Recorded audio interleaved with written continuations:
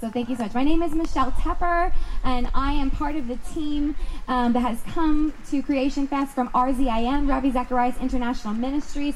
We are a ministry that exists to help the thinker believe and the believer think. Some of you might have caught Vince Vitale this morning or Joe Vitale last night, and really, we love to engage with people's hardest questions and barriers about life and faith with God.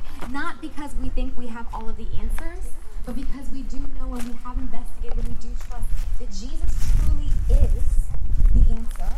But we need to dig into why he's the answer and how he's the answer and how we can relate, how he relates to the very questions of our own heart, the questions of our family's heart, the questions of our world's heart, and anyone who would ever come to him. So really, we have a big question today, so I want to jump right in, and I want to give a chance for people to even ask their questions in this venue. So I'm going to try to end early, and you can stand up on the spot if questions were coming to you, if things I said you didn't understand, or you think, well, what about this? Or I have this practical situation in my life, and that's why I'm here.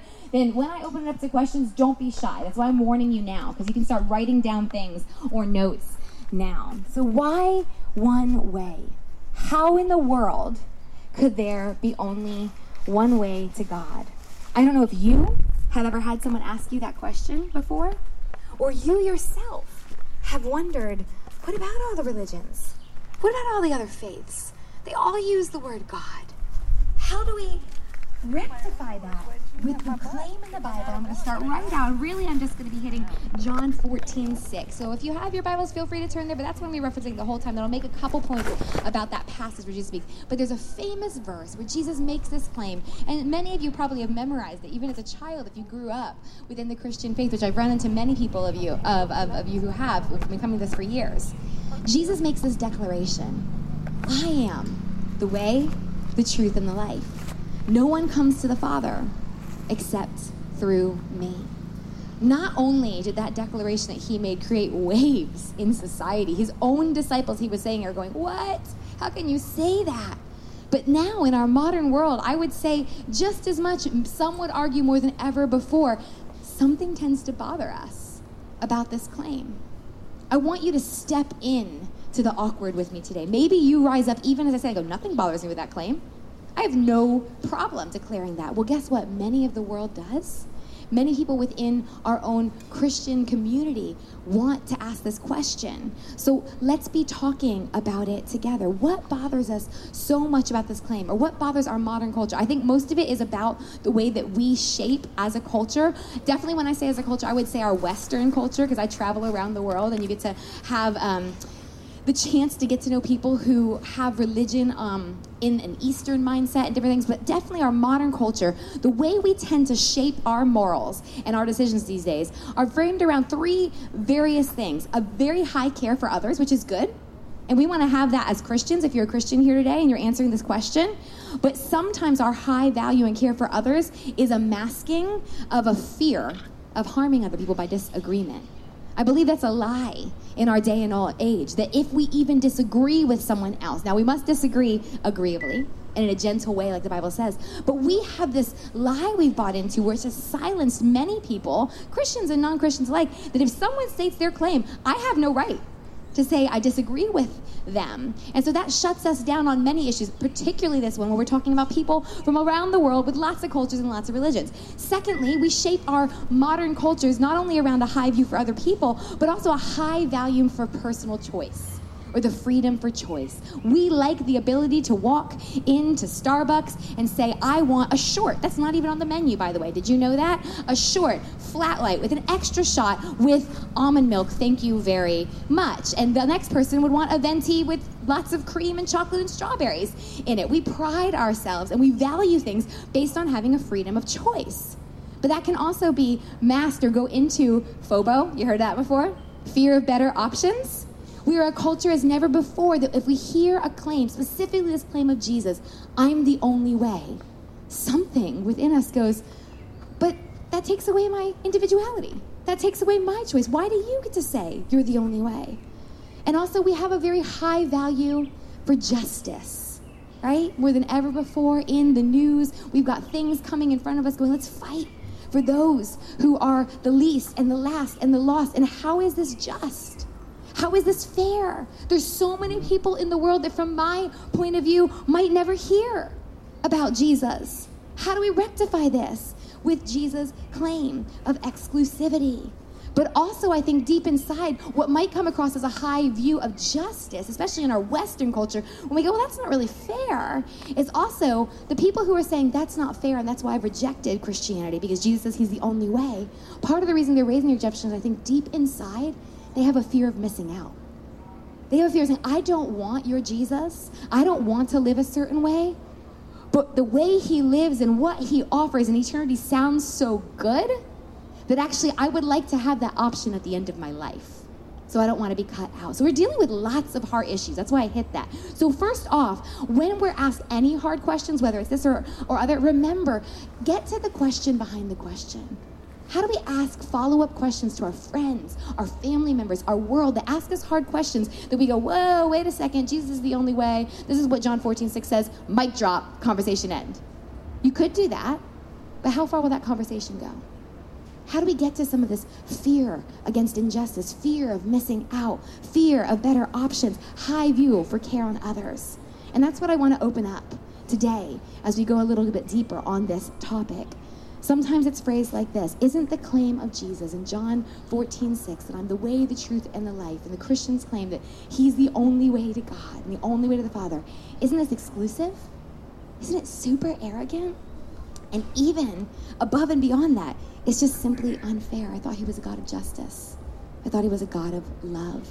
So let's deal first with the exclusivity. What I want you to remember today is all and any religious claims. I would even expand that if you've ever heard the word worldview. If you haven't, it's fine. People who say, I don't believe in Christianity or any religion. I'm not religious. I'm an atheist or I'm agnostic. Any claim of any sense that you would shape your world by are exclusive in one way, shape, or form. And we need to remember this when someone first off looks at the claim of Jesus or looks at Christianity and goes, part of the main reason I don't want to be a Christian is you guys exclude everybody. Well, you know what? Every single religious claim that's ever made is exclusive in one way or another. Let me explain it. This comes, why we kind of don't get our heads around it is we have bought into, as a culture, I think even within the church, thinking about different religions, thinking that there is a superficial similarity. There's actually a lot of similarity, but it's a superficial similarity that we don't dig deeper to see.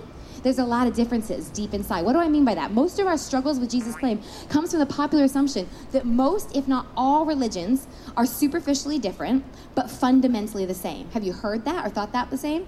All paths lead the same way. You can get up to God the same way. Why are we, picking straws? Why are we cutting and choosing? If you just say God and you're really sincere, really, some of the things are different, but it's all saying the same thing. It's almost like a poem. Maybe you've heard of it before. It was by a British journalist named Stephen Turner. I'm just going to read a little segment. He says, we believe that all religions are basically the same. At least the one we read was, they all believe in love and goodness. They only differ on matters of creation, sin, heaven, hell, God, and salvation. And when we put it like that, it's kind of funny. But that is the cultural moment we're at right now. All religions, they basically say the same thing. So you hear Jesus saying, I'm the only way, and you're like, why do you gotta be so exclusive? It's God. Doesn't all the words mean the same way? But if you actually even just take a moment to line up the major world religions, what we actually find is exactly the reverse. Many religions, it's true, are superficially the same, but they are fundamentally, at their core, very different. So it's exactly reversed. And why do we need to remember this? Because actually, we can be really disrespectful to people of other religions if we just make a claim going, oh, it's all saying the same thing. And actually, we need to call out our friends in our culture that have such a high view for individuality and have such a high view for respecting other people that say, if you're just going to dismiss all religions as saying the same thing, you're actually disrespecting many people from many different faiths, because every single claim you make in any religion is in some way exclusive if you're making a truth claim. Author, friend, head of our ministry, Ravi Zacharias, who himself had to come to terms with this, being raised in India, coming from a Hindu priest's family background and finding Jesus Christ at the age of 17. This is how he puts it about the differences. At the heart of every religion is an uncompromising commitment to a particular way of defining who God is and is not, and accordingly of defining one's life and purpose. Religious claims all are exclusive if you're going to say, this is what I believe and this is how I follow. Christianity is not the only one. I'm taking a lot of time on this morning because I think that's a myth and that's something that can put a Christian on the back foot a lot of times, going, you guys are the only group that's intolerant. You guys are the only group that says there's the only way. There's so many other religions out there. There's so many different ways of spirituality that say that you can include everybody. But the more we learn about various religions, the easier it is to move past this popular assumption that Christianity is the only or the most exclusive religion. And more than ever as a society, we need our differences to be recognized, not minimized. Why? So we can better understand each other and so that we can respect each other. The popular claim that all paths leads to God is actually such a dismissive and careless thing to say. Because if you line up even just the majority of the world's top religions, 4 of them, you see that even using the word God means something completely different. Let me give you a quick example. You can look this up later because I want to get time to your questions. You take a look at just the 4 most popular world religions, and though they use the word faith or God or enlightenment, they all disagree on whether there's one God if you're a Muslim, there's one God in 3 persons, or the Trinity, if you're a Christian. There's many gods, potentially numbering up to 330 million if you're a Hindu, or to no God at all if you are a Buddhist. This doesn't even take into consideration the character that God or God has, many gods have. It doesn't take into consideration whether this God that this religion is talking about is personal or impersonal at all. It doesn't take into consideration if that God that religion is talking about is even willing or able to interact with creation itself. We have bought into the lie. We need to throw it aside that all religions are really similar. Every single faith claim anybody makes, just like Jesus, is saying something. Because by saying, this is the way I follow, this is the truth, this is how you get to God, or this is how you get to know God, if you're a Buddhist, you are by nature excluding everybody else. And even if you say everybody is in, and I believe in the faith that just everyone gets in, you're excluding every other faith that says there's only one way, or a couple different ways. What's the next thing we need to dig into with this big question? So first off, all religions make exclusive claims, not just Jesus Christ. Secondly, all truth claims, any claims of any sort, must be investigated. Any claims must be investigated. If you're here today and you're not sure about Christianity, maybe you've been raised in the church, or you've come along with a friend, or maybe you've just come along new to the faith, and you go, what is the difference about all these faiths? And why should I just believe that Jesus is the truth? First off, I want to say, don't just believe.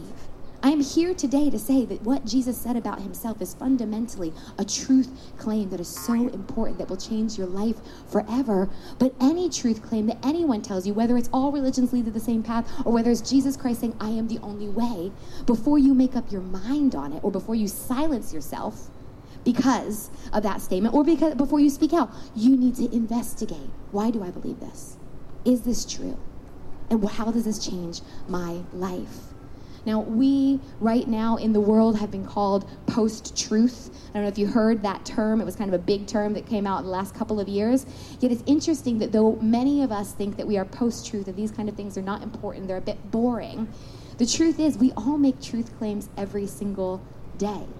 Saying where we're going, giving directions, giving facts, saying who you are, describing yourself. In a sense, you're making a truth claim.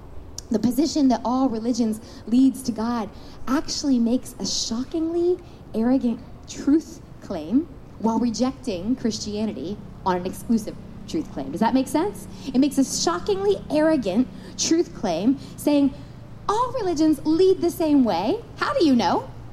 Have you studied every single religion? Even if you've studied every single religion, have you met the God of every single religion?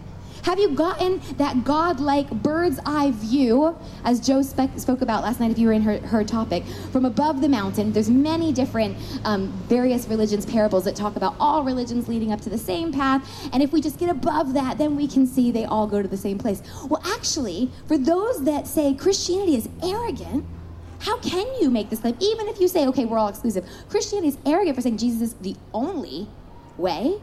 It's just as arrogant to say, I am exactly sure and absolutely positive that all religions lead the same way. And so the world is ending up rejecting Jesus on a claim of arrogance and a claim of exclusivity by doing exactly the same thing. But is Jesus' claim in John 14:6 arrogant if it is true? And how do we investigate that? How do we come to the truth? What is Jesus actually saying when he says, I am the way, the truth, and the life? No one can get to God except through me. First off, he's making a huge claim about himself. Not about a religion, not about a way to God. He's making a claim about himself. And when he claims that he is the only way, he is saying something that makes the message of Christianity fundamentally different than every single religion in all of history that could ever be created in the future, because we're still having new religions that are created every single day. What is this difference that he's claiming when he's saying, I am the only way? And what is this truth claim that can be and should be investigated? Hypothetically, did you know that if you took the founder out of every single major world religion, you would still end up with exactly the same religion intact? You could remove Buddha from Buddhism. Somebody else could have fasted to the point of getting enlightenment and then created the paths to God, or to nothingness, really. You could take Gandhi out. You could take Muhammad out of Islam, and you would still end up with the same tenets, though all of those leaders are very well respected. I don't want to say anything against that if you have friends or followers, but the point is you can take every major founder or leader of any other world religion out and remain with exactly the same faith system or religion intact. Why can't you do that for Jesus? If you take Jesus out of Christianity, you lose the whole thing. Why? Because every other religion, every other philosophy, every other form of spirituality and enlightenment says, this is the way you get to God. This is the way you get to enlightenment. This is the way you get to happiness. This is the way you get to freedom. This is the way you fill in the blank from whatever religion you've ever come across. And you do it by thinking differently, you do it by living differently, you do it by having some sort of mystical experience, and then you will get there. All other religions give you advice or rules or regulations of how to get to God, redemption, you fill in the blank. Jesus turned it on his head. He said, you can't get to me. You can't save yourself. God has come to us. I have come to you. And this is where the Christian's confidence comes from. This is why we have to be so clear about what Christianity is about. And if we use words like cross and sin and Christ and grace and everything else, yes, use them. Explain them, though. Because in our culture, nobody knows what they mean. And say that the good news of the gospel is we couldn't fix ourselves. But Jesus came to us. We couldn't get to God regardless of what experiences or emotions we felt or how much information we found about him or the directions that we got or the rules or the regulations. We kept failing. We kept falling short. And Jesus came as God to us to take the middleman out of the process. Don't you love it when you're on the phone? I actually hate it. But you are talking to that automated service. And then you get passed to the next automated service. And then if you're me, you get hung up on it. You have to start the whole process over again. And then by the time you finally get a person, they're like, let me transfer you to the next person. And then that's what any other religion is about. Jesus came cutting all that middle out and saying, I'm coming and I'm giving myself to you. That's why Jesus' truth claim is not one of arrogance. When he says, I'm the way, the truth, and the life, no one comes to the Father except by me. He's not saying, well, sorry, great, I'm excluding all you, and you. He's saying, I'm God. So this is why I can claim this, because this is really true. And what illustrated this better than anything else to me was something that happened 2 Christmases ago. My husband, Peter, came along with me to our staff Christmas party, and I talk about him a lot in my talks, and a lot of my friends see pictures of my family on Facebook, or even he's been a pastor for many years. Some of them will listen to him on podcasts. And so there was just this familiarity that my ministry had with Peter. And we showed up at this Christmas party, and it was about an hour in to the Christmas party. We sat down at a table, and a very good colleague reached across me, and he went, hey, I'm Sean. And Peter's like, hey, I'm Peter. It's the first time I got introduced all night. Thanks so much. And I felt like the worst wife in the world. And why was it? Because I had forgotten that just because people had heard stories of him, just because I had shown pictures of him, just because people had even listened to his words, they actually weren't getting to know Peter. They were getting to know about Peter.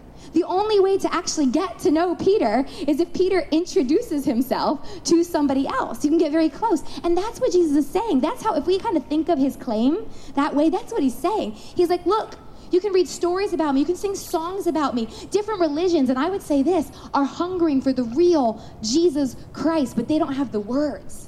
There's a hunger for eternity, the Bible says, in every single heart and mind. And so for me, it doesn't make me fearful. It doesn't make me wonder why there are so many religions in the world, because the Bible says that God has put eternity in the hearts of men. So throughout history and throughout time, all of humanity have been trying to get to this God, even if they don't even believe there's a God. They've been trying to fulfill the satisfaction. So they've been writing, in a sense, their own religions, writing paths, having experiences, trying to get to God, being very close.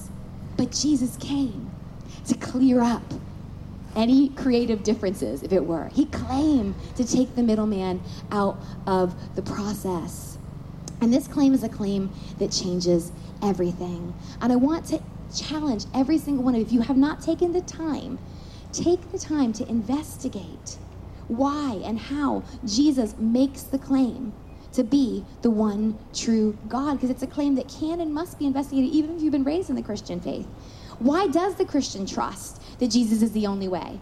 Not just because he said it in the Bible. We trust that Jesus is God because we can investigate this claim in history and then believe it to be true. Take time to investigate the teachings of Jesus, the historical record outside of the Bible. Did you know that there is outside of the Bible, extra biblical sources, the way you would say it academically, where people have a history, a footprint of Jesus of Nazareth in reality? Not just his life, not just his birth, not just his death, but the fact that there's an empty tomb.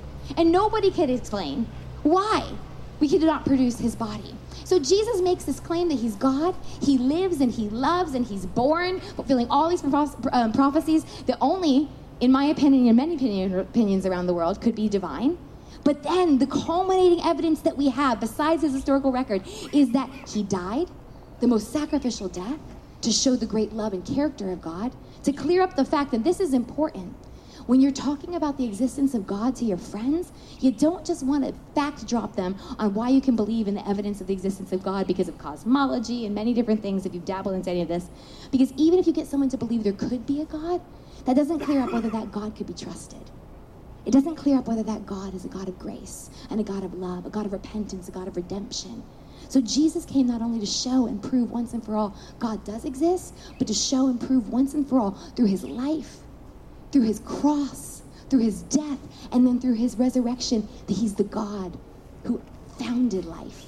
Because only the God who founded life could come, live the life he lived, be born in human flesh, die, and then be raised dead. And not only the God who founded life, the creator of all the world, but the God of love. That this existing God is a God of love because of the way that he conquered death. Are we explaining Christianity that way? For the Christian, truth is intensely personal. It's found and confirmed and authenticated in the historical existence and the moral character of Jesus Christ. So when we say the word faith, and I want to challenge you today, don't just describe or understand your faith in Jesus Christ as a blind leap. Our faith is not blind, nor is it arrogant. It's not just an acceptance of ideas. It's a confident decision to trust a real person. A confident decision to trust a person not only that was historically existent, but to trust the person because of his moral character. Our faith is not arrogant. It is not the only exclusive faith. It's a confident decision to trust a real person.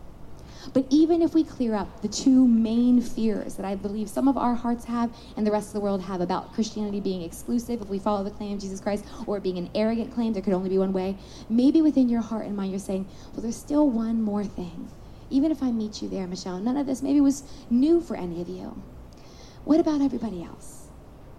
What about those who haven't heard? What about my friend or my neighbor?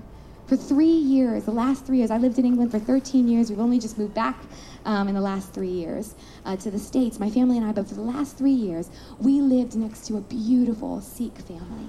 My daughter was best friends with a little girl. A storm came and knocked down the fence, and we never fixed it for 3 years because the girls would jump through.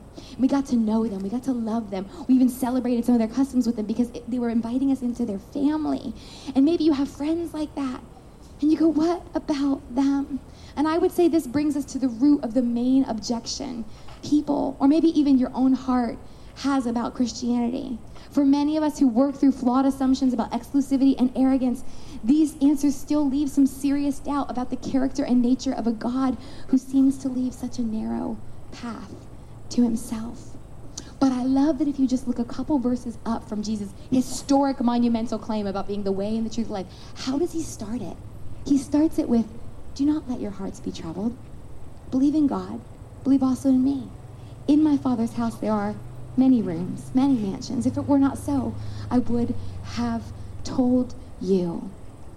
Christianity, the good news of the gospel, not only recognizes the importance and the reality of the human hunger and desire for the divine, it actually explains it. What do I mean by that? The evidence of the life, death, and resurrection of Jesus tells the story clear and in history and living color of the one true God that all of these other religions and all of our other friends, and you put a personal face to whoever we're thinking about right now, have been hungering for and trying to get to all of their lives. He is the God of love, and he is also the author of life. And the Bible tells us that all of history as we know it has been marked with imprints and evidence of this author of life, which, as I said earlier, explains the creation of so many different religions. They show humanity's constant hunger for God and our attempts at trying to connect for this God. But what Christianity brings in is the author writing himself into the very story to make himself known to the characters. Why? To give us confidence and security about our roots and value and significance and purpose and destiny in life. If you are a Christian here today, we can and we should take other religions seriously. We should not dismiss them or disrespect them out of fear. And I'm going to explain what I say before people get a little bit worried. But what if we started to view those of different religious backgrounds not as enemies or as threats, but as hungry people who are very close to the truth, who have been looking all of their lives or been handed down a tradition that shows they have a desperation and a hunger for a connection with a real God, and we start viewing them that way. And then when we bring up what the Bible says about our very God, it helps to comfort our heart even now. In 2 Peter 3:9, it says, the Lord is not slow to fulfill his promise, as some count slowness, but he's patient towards you, not wishing that others should perish, but that all should reach repentance. As Christians, what I am saying today, and I want you to walk away with this, we must and do cling to and defend the biblical truth that Jesus is absolutely the only way to God. But we can also passionately trust that based on God's great love and desire for humanity, there must be as many different ways to Jesus as people who walk the earth. Now, let me give you an illustration to explain that. I just got back from India less than 2 weeks ago, and I met a beautiful girl called Jogita. And Jogita came up to me, and she was actually on a course where she was learning things about Christian apologetics. That's this term we use of answering hard questions of faith. So I just made this assumption she had been a Christian for a while. She was asking good questions. And at one point, she said, I've only been a Christian for 2 years. She said, I was a core Hindu. I'm like, what does that mean? That just basically means like I'm a fundamental Christian, right? She's like, I was a core Hindu, and I was a happy core Hindu. I love that she put that there. She wasn't looking for anything.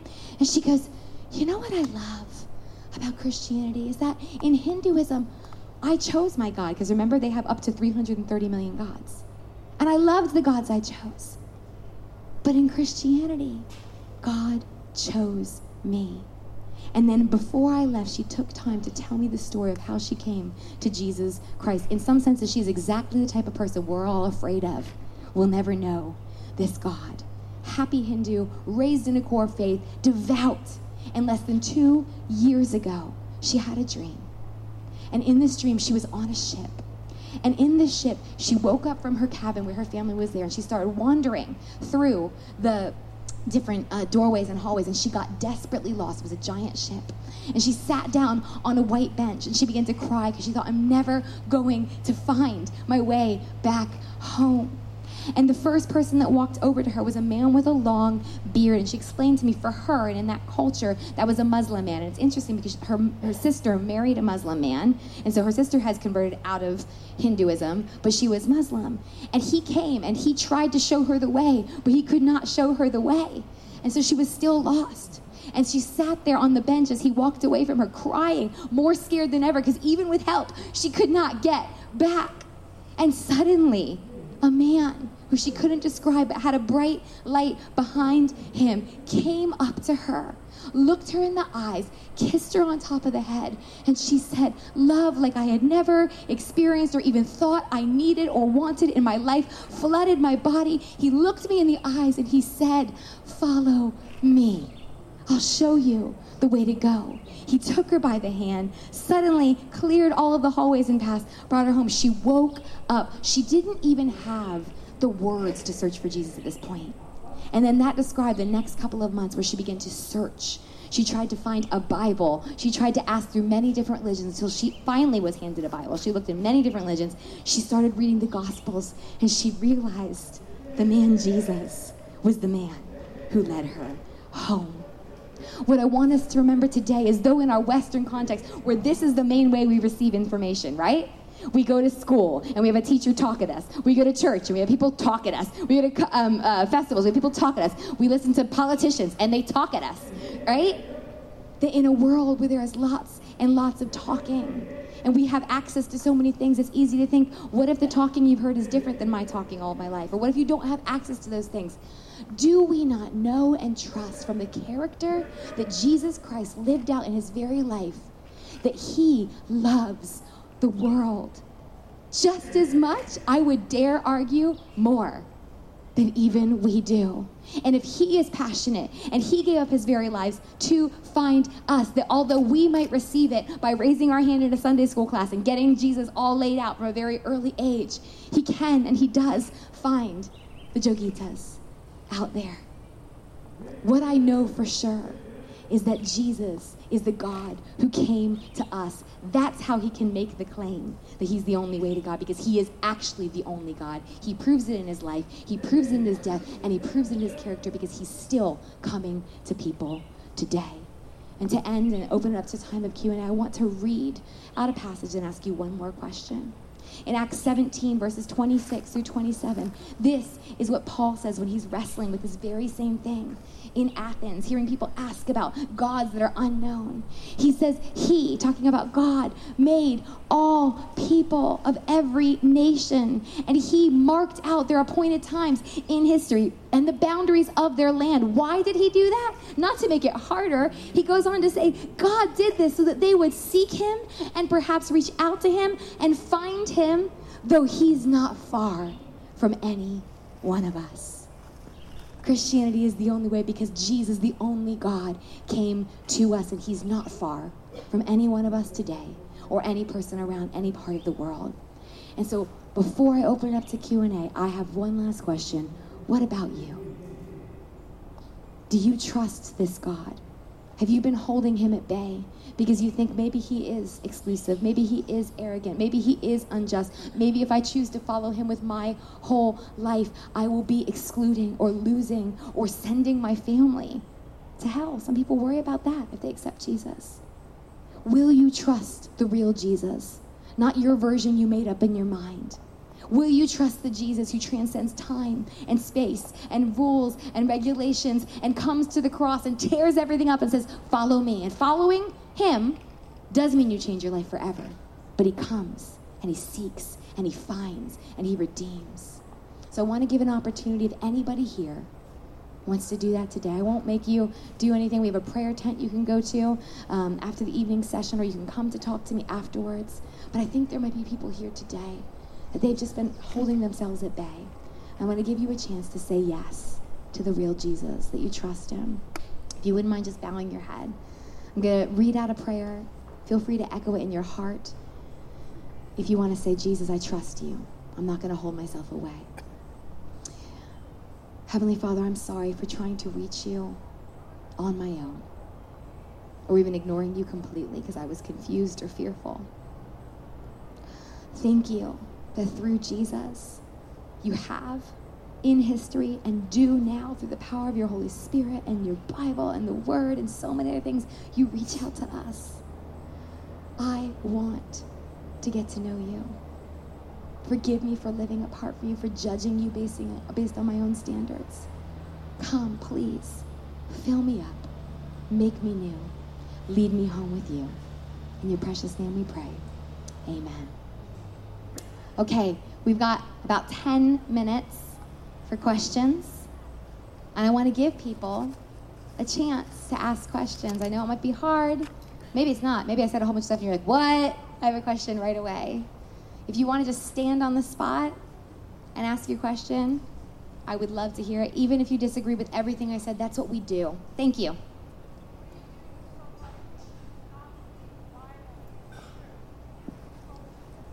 Yeah.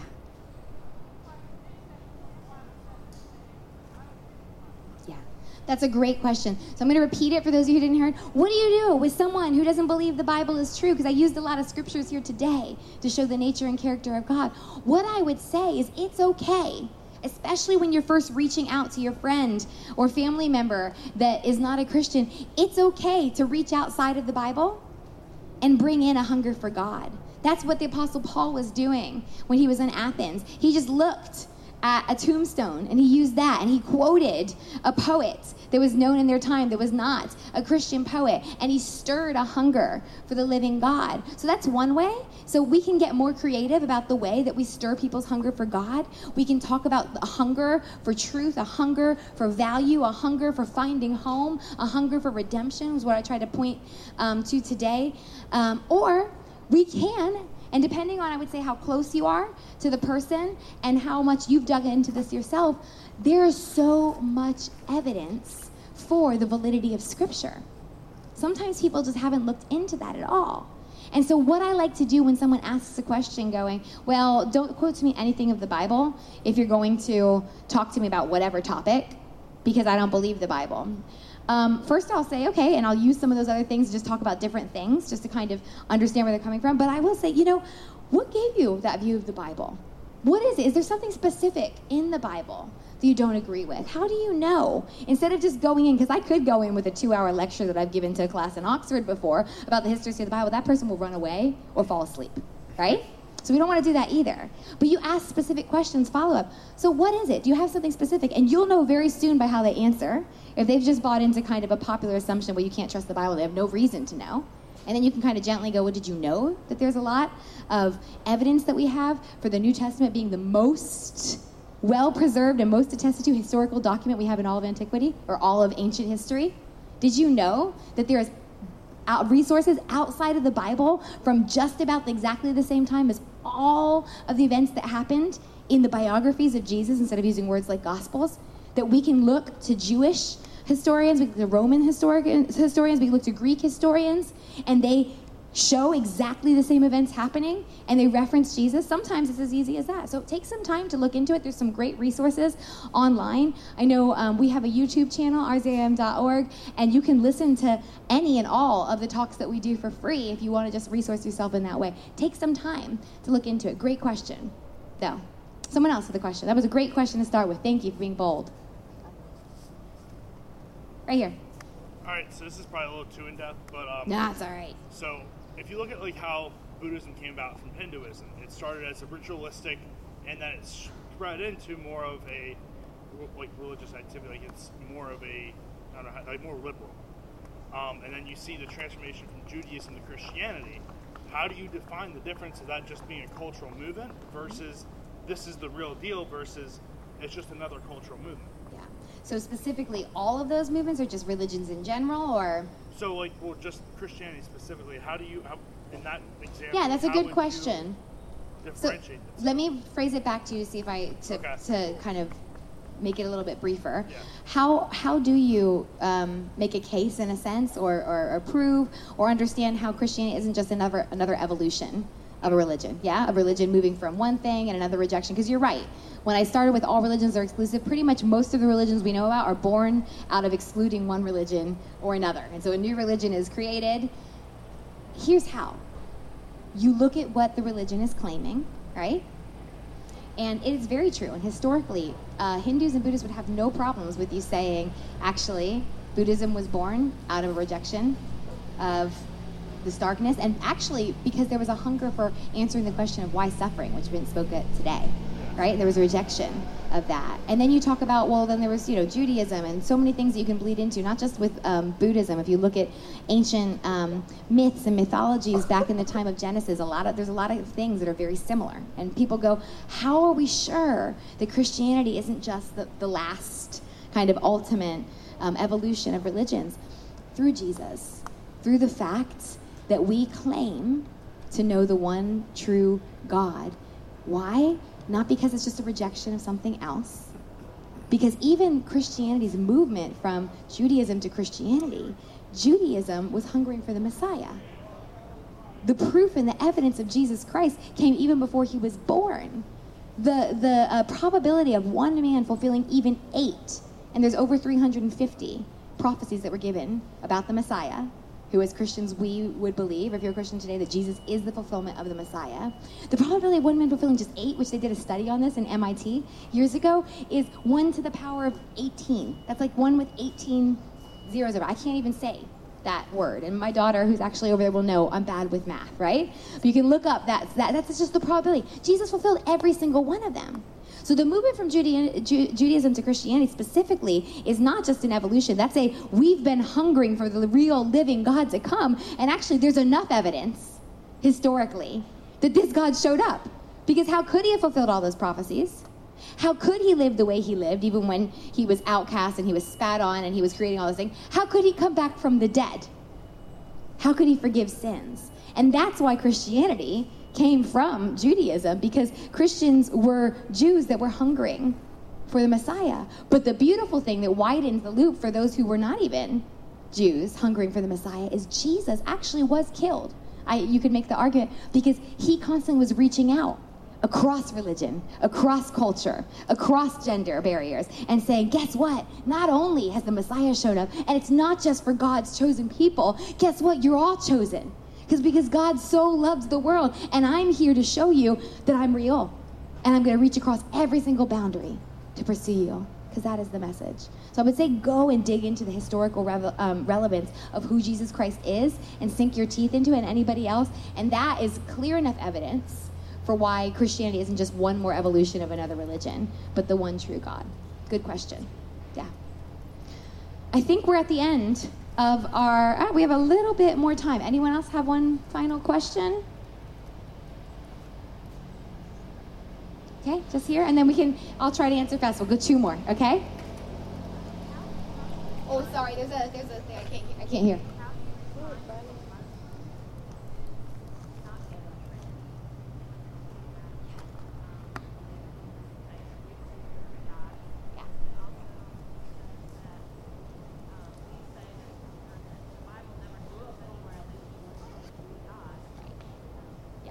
So 2 really good questions. How do we respond to a Muslim? I don't know if any of you have any Muslim friends or family members who would say, you believe in 3 gods, not one.